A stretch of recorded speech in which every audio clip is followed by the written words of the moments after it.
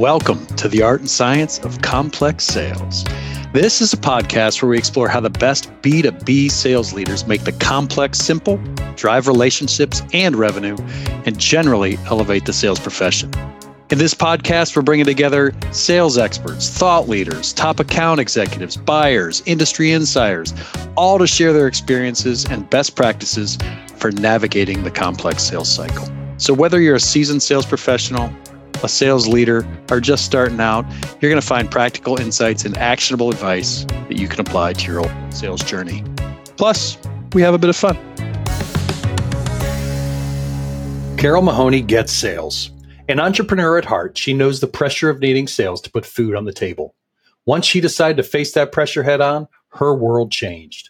A noted sales expert, founder of Unbound Growth, and author of the upcoming book, Buyer First, Grow Your Business with Collaborative Selling, Carol takes us through her transformation from seeing sales as a necessary evil to embracing it and making a true impact for her customers and salespeople around the world. We venture beyond cliche sales strategies and explore the art and science behind sales as a collaboration that drives mutual value, and how that really attaches to the personal goals of the seller and the buyer. In addition, we examine the impact and the common strategy of discounting and how that affects sales cultures and the value of salespeople. So let's get the ball rolling. Carol Mahoney, welcome to the show. Thank you so much for having me, Paul. I'm so excited. Well, I mean, you should be. It's the art and science of complex sales. How could you not be excited by being on the show? You had me at art and science, I think. That's what the deal was.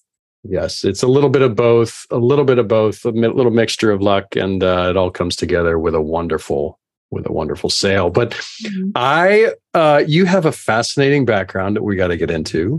Okay. And I'm super excited for everybody to learn from you because your journey has been very similar to a lot of the steps that I've taken with a couple of different turns, and I just think it's awesome. So let's start with the one question that I have to ask everybody, though. Okay. Is you're in sales. Mm-hmm. Define it for me. Define what is sales.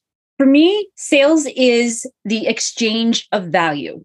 And if you think about value, so this is the other half of that definition for me, is money is the proof of value. So when someone says, I would love to be able to buy this from you, I know it's so completely valuable, but nope. Anything you say after the but is like saying I'm sorry, but doesn't fly. So for me, an exchange of value is selling, and the exchange of money is the proof of that value. So call me maybe is not an actual no. Nope. So it has to be actually consummated with the exchange of money. So what is some type of currency, because there are other forms of currency, but primarily we're talking about money. Well, so now you have me going a layer deeper. What is value? So when we're talking about the exchange of value, how do you define value? So I define value as, for example, for me, value is something that you have shared with me that I didn't have before, didn't know before, or hadn't fully considered before. So value is something either that I lack or that I don't have enough of. Okay. So you're bringing additional, how do you define it without using the word? Additional impact on my life. You're either reducing friction, increasing impact, bringing me something that I don't have. Right. So how did you come to that definition? I came to that definition because through a little bit of, well, maybe more than a little bit, a bunch of research. But I came to that definition because I had to actively address and change my own perceptions towards sales, because you mentioned my background. My background is in marketing. I got a degree in marketing. My career started in marketing. And my first version of my business was as a lead generation and marketing agency, because I hated the idea of sales. The pushy, slimy, sleazy salesperson that Daniel Pink describes in his book, To Sell is Human, that the majority of us, when we think of sales, think of that used car salesman. Sorry, guys. And it was because of that I said, when my college advisor said, you would be really great at sales, and I said, don't even go there. I will not be picking up the phone and interrupting people. I will not be scamming people. I will not be manipulating people. So if you have anything in there that says sales, you can just skip it, and I'll stick to this side of the fence. Thank you. Why do I still think, here's a question to interrupt you, because I have to, but why do I still think of a plaid yellow blazer with a with a almost handlebar mustache. And why do I still think of that? But I was thinking, exactly. I was going to make the comment of you just didn't want to wear the blazer, right? I actually love blazers. So no, that's not true. It's too hot for a blazer today. But the thing of it is that this is the image that comes to mind for people. Now, Daniel Pink wrote his book well over a decade ago, and it has not changed all that much. I mean, if you look at like data that comes from Gartner, for example, where the majority of us would rather not talk to salespeople at all. Of course, a lot of people cite that study, but what they don't tell you is about the other half of that study that shows that those that didn't talk to a salesperson or deal with a salesperson had a 23% higher purchase regret than those that did. So, while we don't want to talk to salespeople because they didn't add value in the conversation, because they pitch us, they don't listen to us, they don't ask questions, they don't understand. That is why we don't want to interact with salespeople. That is why we see them as pushy, slimy, and sleazy.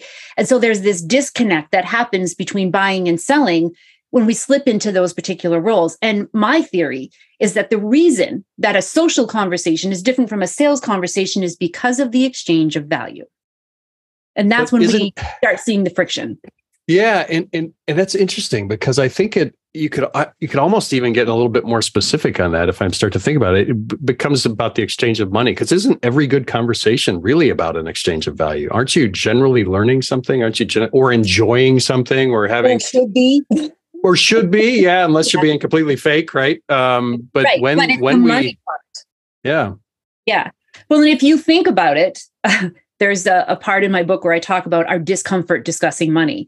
And I've listened to enough sales calls and review of sales calls to see that moment where you have to start asking about budget and ROI and impact on the business and what is that costing you and what is it worth and this is the price of the solution. That's when you start hearing I'll email you the proposal and pricing, because they don't want to talk about it. They don't want to bring it up. And it's on both sides a lot of the times. There's several studies that show that the majority of marriages, 40% of marriages end in divorce because of the discomfort discussing money and the misalignment on finances, that people would rather talk about sex, religion, or politics before they talk about money. That's fascinating. So because it's so critical, and I've experienced the exact same thing, right? And as when I was a young salesperson, that was terrifying to me. Mm-hmm. But once you gain the comfort in discussing it, it leads to so much freedom, right? Yes. You can actually have a discussion with somebody around stuff, because I'm not selling you anything for free, right? That's not what I want to do. And so how do people get over that? How do you help them get over that?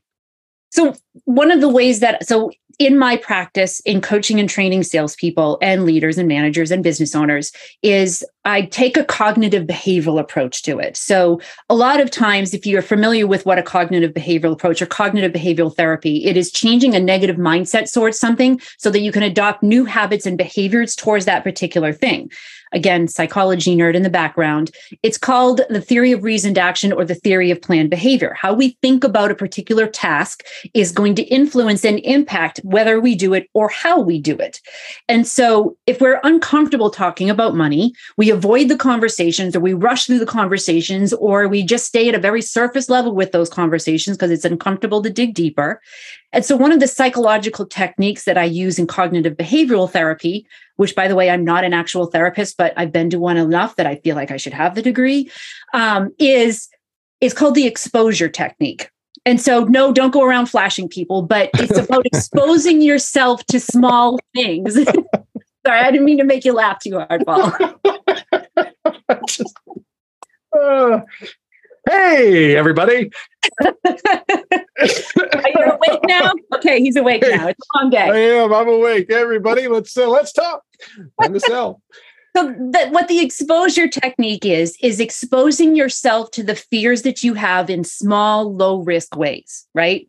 So say, for example, let's take money aside, all right? We'll go back to that. Say, for example, you have a fear of rejection, right? Most people in sales have to face rejection. And as business owners, it's even tougher, I think, because, as a salesperson, you're not rejecting me, you're rejecting the product that I'm selling. It's easy to not take it quite so personally. As a business owner, this is my life's work. This is how I feed my family. This is what I've been, laboring over in dark nights, trying to figure out. It's personal to me. And so the rejection feels more personal. But If you are afraid of hearing that no, the easiest way to get over that fear is to find yourself in situations where people are going to have to say no. I actually had one person, I said, I want you to go out on the street corner outside of a coffee shop and just stand there and ask random strangers if they would buy, like if you could buy them a cup of coffee and just have a chat. Because the majority of those people are going to look at you like you're crazy and say no. But it's a low risk situation. You don't know any of these people. They're probably never going to see you again. They don't know who you are. There's not really going to be any sort of backlash to that, hopefully. And so it's just one small way to expose yourself to your fear in a low risk ways. And then you start ratcheting it up a little bit more and a little bit more. So in terms of money, some of the things that I have my clients do are start talking about money more, like at your dinner table, with your family, with your spouse, start there. Actually, one of the exercises that I have them go through when I start working with them is a goal setting exercise. And in that goal setting exercise, their task is to have a conversation with their significant other, their family, their parents, whomever, about what is it that we want our life to look like in the next 6 years or 2 years or 3 years? What kind of money is involved in taking that vacation and actually planning it out? Having a budget and talking over that particular budget with your family, with all of your kids. I remember when I started doing this in my own house, my husband grew up in a very traditional family. Like they didn't argue in front of the kids. They certainly did not discuss money in front of the kids. Now, I, on the other hand, was raised by a single mom where it was paycheck to paycheck. And so the conversation about money was a daily occurrence. But not necessarily a good one. Mm-hmm. And so when I started talking with my kids at the dinner table about money and what we could afford and what we couldn't afford and why, my husband started having issues with that. He's like, this is none of their business. I'm like, it is. It's their house too. And they're asking these questions, then we should be able to give them an answer. And I didn't want them to grow up feeling that it was that they couldn't have that conversation with me or with anyone else. So finding those small, safe ways to have more conversations about money in an open and honest way. My sister is one of those people who knows everything about me. Like we've shared everything. She's like, that one person in my life that knows everything. And when she came over to my house one day, she saw that I had a new couch. And now I share everything with her. She comes up to me. She's like, I kind of want to ask you this question. And I understand if you don't want to tell me what the answer is. I totally understand. You don't have to tell me, but how much did your couch cost? I was like, what? Like, how much did my couch cost? I'm like, it cost $1,000. I bought it online. It was super cheap. Meanwhile, my other sister is in the room next door. She's like, $1,000. I would never pay $1,000 for a couch. Like, this is just the conversation about money that we need to lean into. And so we did. We had this whole conversation about what was a lot and what wasn't a lot. And different stages of your life, what feels like a lot to you and how might you invest or save your money. And I think this is a conversation that we need to be having more inside of our families. Outside of that, you can take a literacy course, talk with a wealth advisor, educate yourself about money and how it's used, take a business course and acumen to understand how money flows within a business so that you can feel more comfortable having the conversation. But at the end of the day, you have to find ways to have that conversation in regular practice, or when you get into those high stress sales situations, you're going to be less likely to do it there. Well, because what's really interesting about that is every organization, a family is an organization, right? Right. And every organization, like it or not, in our society has money as a central part of something that it does, right? It's even if you're a purpose-based organization, you still generally need money to fund it. So it's a tool that we all leverage in all aspects of our life to do things. Mm-hmm. And when you get what's sounding like is that same conversation that you're having with your sisters is very similar to the conversation that you start to have with CEOs, right? Yeah. What is a lot? How do you measure that in your business? How do you do other things? And so that's a great way. That is a really good practical way. And thank you for sharing that, just to get everybody here, those tips and tricks on how to make this less big and scary. Because a lot of new sales reps, this is huge. It's big. It's scary. They don't know what to do. It's just, they've been taught exactly as you, as others they have grown up in ways that you just don't talk about money. Yeah. And the thing that makes it even worse, that this is one of those, I call it out as the things that companies try to solve for, they cause. Like they're causing the very issues that they complain about and are trying to solve for. So money being one of those things. When you are all right, here we are, it's like the end of June right now, and we're recording this. And so it's the middle of the year, the end of the month, the midpoint of the year, the pressure is on to close the deals. And so what is the go-to strategy? Make it happen, give them a discount. And it just feeds into this poor mentality around money and the value of money when we make that the pressure point from manager to salesperson to make something happen. And I mean, it's just something that's so ingrained. I talked about the sales calls that I review where they say, oh, I'll email you the proposal and the pricing. Well, it's also those same sales calls when they do talk about the pricing they're like, well, it's $10,000, but for this, that, and the next thing, we can discount it to this because we're running the special offer. Like, just stop. Just stop. Shut up. Don't say the other part. Just stop. Yeah. It's when you're sitting there and you're like, no. Or you're watching somebody fall over a cliff and you're trying to reach and grab and be like, I'm that person listening to the call, yelling and screaming at the screen and nobody can hear me. Like, really? Yes. No, you did it. Just you don't need to, promise. It's not going to make this better.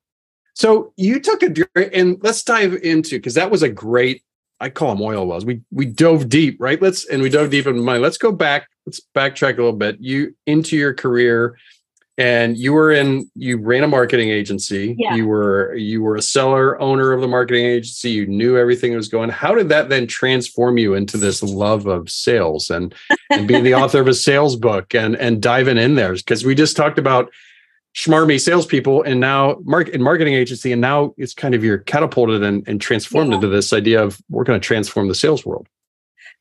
It's all right. So this is the shortest version of the story. I hit a point in my business where I pretty much hit rock bottom. I wasn't able to afford, credit cards were maxed out. I had, mortgage hadn't been paid, groceries I needed to get. It was Christmas time. I couldn't afford to get groceries or Christmas presents for my kids. My husband and I had just gotten married. I'm in tears and he's trying to console me. And I'm like, okay, I thought this whole idea of running and starting my own business and designing my life the way I wanted to, maybe it's just going to have to wait. Maybe I just need to suck it up and go get a job and get some savings in the bank, get some more connections. Lots of entrepreneurs have a side hustle until they can make it through. That's just what I'm going to have to do. And so I went out and I started doing the job searches and doing the interviews, and, really wasn't, everything was in Boston, which is 2 hours away from me, which meant even more time away from home. My kids were still young. That was one of the reasons I wanted to start my own business, so that I could telework and bring them to school and spend more time with them, which I wasn't doing because I was so stressed out trying to get the business going. And so my sister introduced me to her boss, who worked at a media company that was local here in Maine, and they were looking for a content marketing director, which I could do in my sleep. Mm-hmm. And so, she introduced me to him. We sat down, we had the interview, and he's very candid with me because he knew my sister, he knew me. He said, I'm having a hard time deciding between you and one other candidate. I happen to know who the other candidate was because I was actually friends with his wife. And he said, I just don't know who to choose. What would you do? And I was like, well, that's kind of an odd question to ask in an interview. And of course, in my brain, I'm like, well, you should hire me because I need the job. And I paused, very big, powerful pause, and thought for a moment. And I'm like, okay, this is my sister's boss. I really don't want to make her look bad. I don't want to put him in a bad situation. And I certainly don't want to go into a job that I'm going to hate. And then it's going to just be a blow up of everything.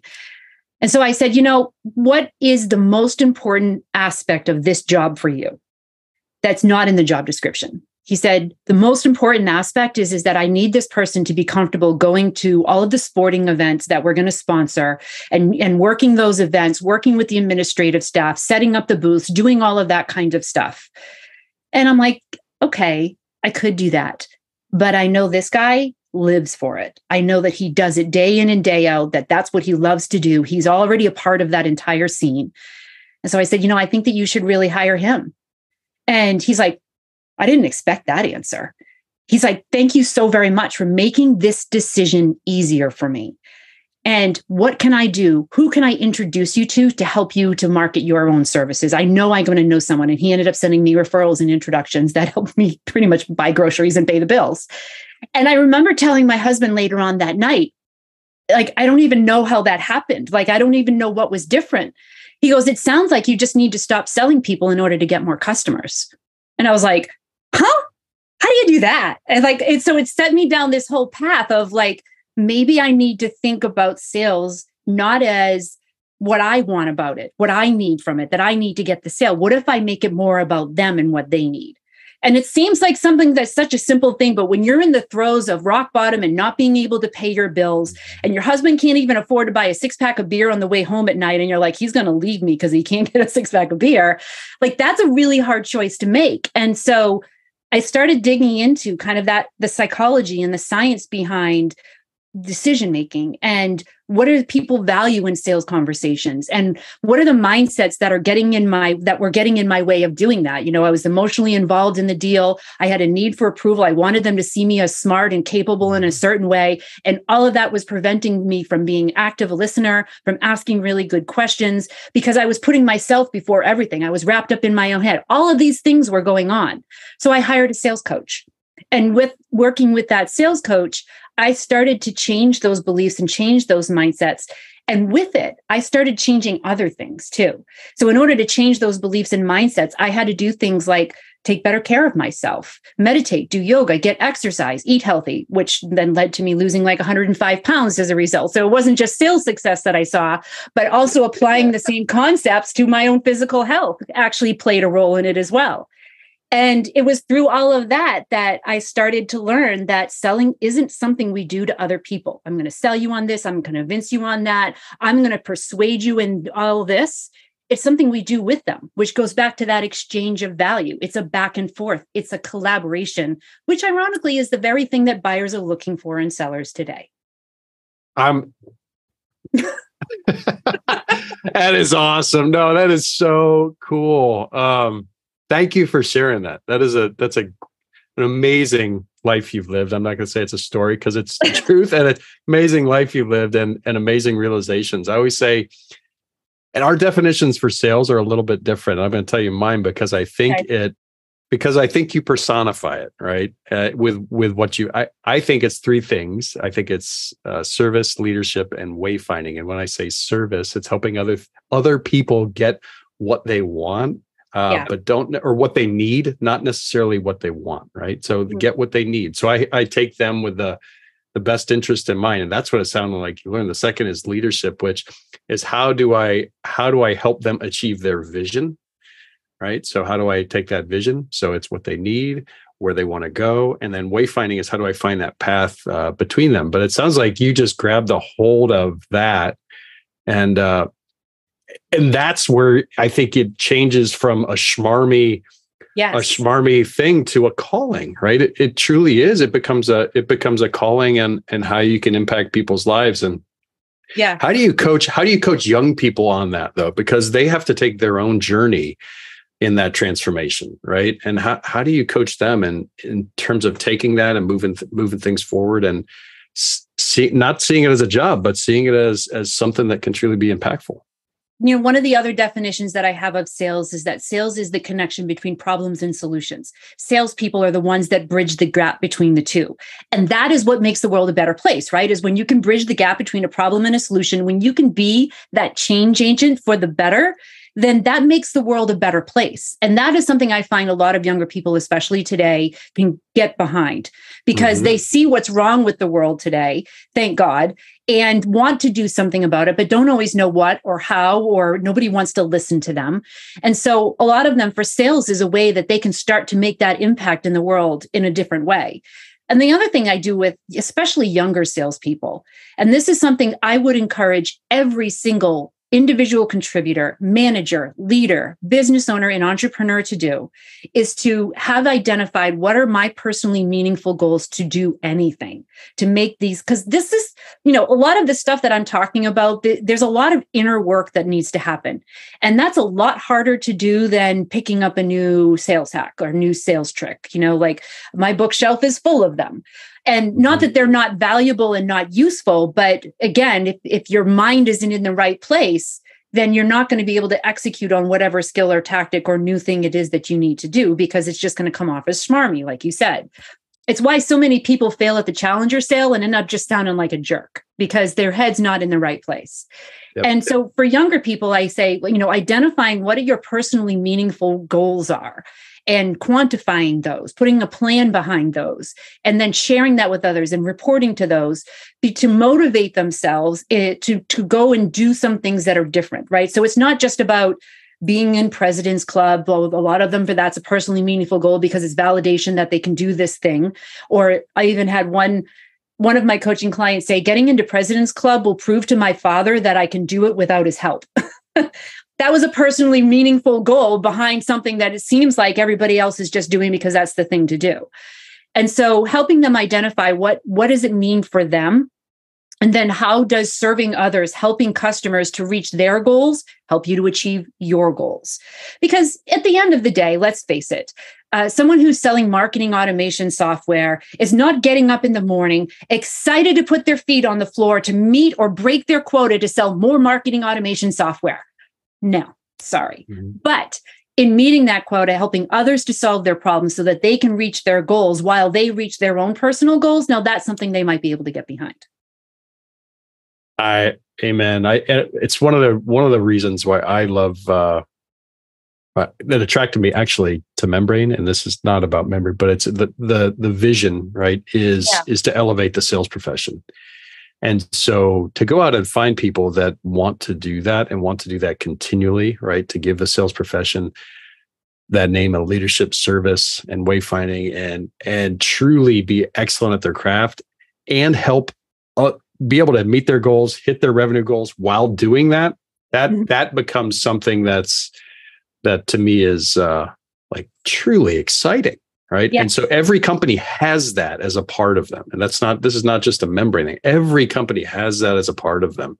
How do you coach leaders on terms of like that? A leader of a marketing automation software, or a leader of an industrial manufacturing software. How do you coach them to drive that vision home and then connect it to the individuals?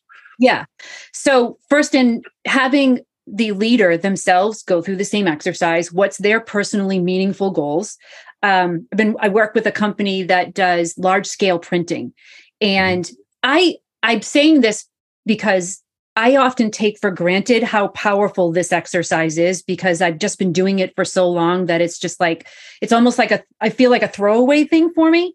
But it was actually recently the president of the company, I had him actually go through this exercise. And he's like, it was completely eye-opening for him. He's like, I've always had all of these things swirling around in my head about what I wanted to do. And yeah, we had the business numbers about why we wanted it to be successful, but I never actually tied my personal goals to the business goals and how the business goals enable me to do these personal goals. Like he wanted to be able to help to create a sort of a coaching consultancy for other small business owners in his industry because they have a relatively large company. So this was something that he wanted to personally do. But in order for him to do that, the company needed to be set up and needed to be efficient enough that it wasn't going to suck all of his time to be able to do that. And of course, he needed to be able to monetarily support that. And so for him, in sharing that with his team of why growth for the company is important for me, because this is what I want to be able to do. And then encouraging them to all share what their personal goals were. And it ranged from, sending my kids to college to taking care of my parents to, spending more time on the golf course so that I can, get some more exercise in.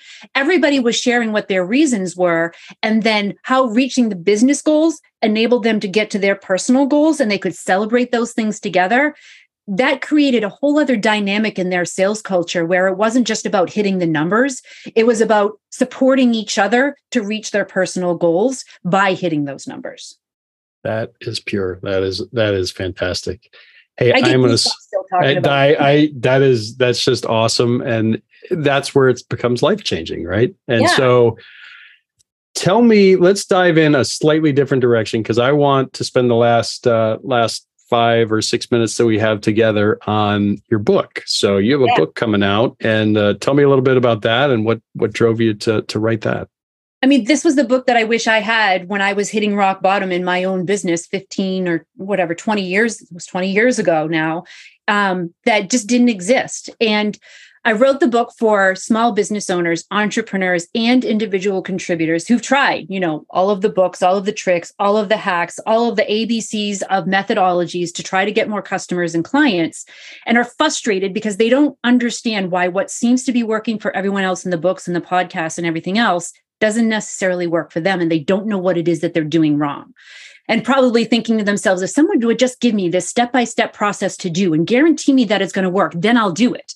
Except they won't, because what they don't realize is it's their beliefs, it's their mindsets towards sales that get in their way of doing the things that they know that they could and should do and are able to do, but they don't do them in the moments that they need to, right? They offer the discount without even thinking about it. They go into their pitches too soon. They spam people with all of these outreach messages that are all about them, because that's what they've been told to do. And so they just kind of blindly do it, even though they might be making themselves do it, even though they feel pushy and slimy doing it, but they have to in order to pay their bills. So this book is about helping them to identify what are the specific mindsets that are getting in their way. How do they recognize them?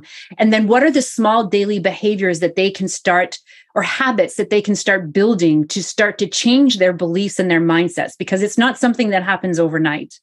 And then with that, what are the behaviors that buyers value? What are the actual things that you need to do in your conversations as you're working and supporting and changing those beliefs and mindsets to do that? So I've basically taken decades of psychological and behavioral research about how we change our behaviors and make it stick, along with the decision science of how buyers prefer to buy today, and put them into one book so that people know what is the hidden thing that is getting in your way of doing the behavior that your buyer actually values. So we give them exercises. We're giving them questions to ask in each phases of the sales and buying process. How do you align your sales process to your buyers? How do you dig in and find out more about them? And then how do you actually take all of that? And my hope and my wish is that by the end of this book, that someone will have found their next customer or client, or about to. That sounds awesome. Count me in. And I'm so glad that we're a part of this journey and that we've been able to have this chat. I can't wait to release this and get it out to everybody. How do people find you if they want to find you?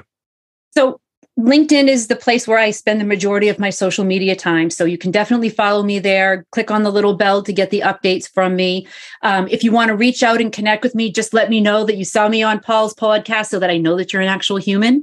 And you can also go to my website. So if you go to carolmahoney.com, CaroleMahoney, and you can click on the books tab, you'll see that you can order the book there. If you haven't already, we have some bonus materials coming out for people. And you can definitely connect with me through other social media channels there as well. Super exciting. Congratulations on the journey and the perseverance that it took to learn these lessons. And thank you for putting them down into a book to help each other and to come on the pod and do it. Can we have you back again? Please, yes, do. I call this book my if I get hit by a bus insurance policy, that at least all of my mistakes have been documented for someone else. Well, don't get hit by a bus. That's the best advice I've given you all day.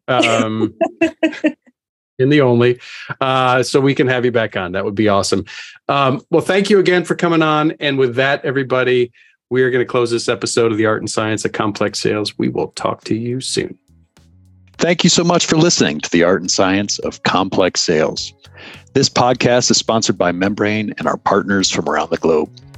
Here at Membrane, we believe that B2B sales is at a crossroads. Due to decades of quantity-based prospecting, information overload, and really a shift towards efficiency over service and pitching over leadership in sales, customers are saying enough is enough. They're tuning out average performers and choosing to take most of the buying journey on their own. This results in up and down sales results, forecasts that are all over the place, and salespeople that are half committed due to the fact that they're having poor results and they have an inability to truly connect with customers.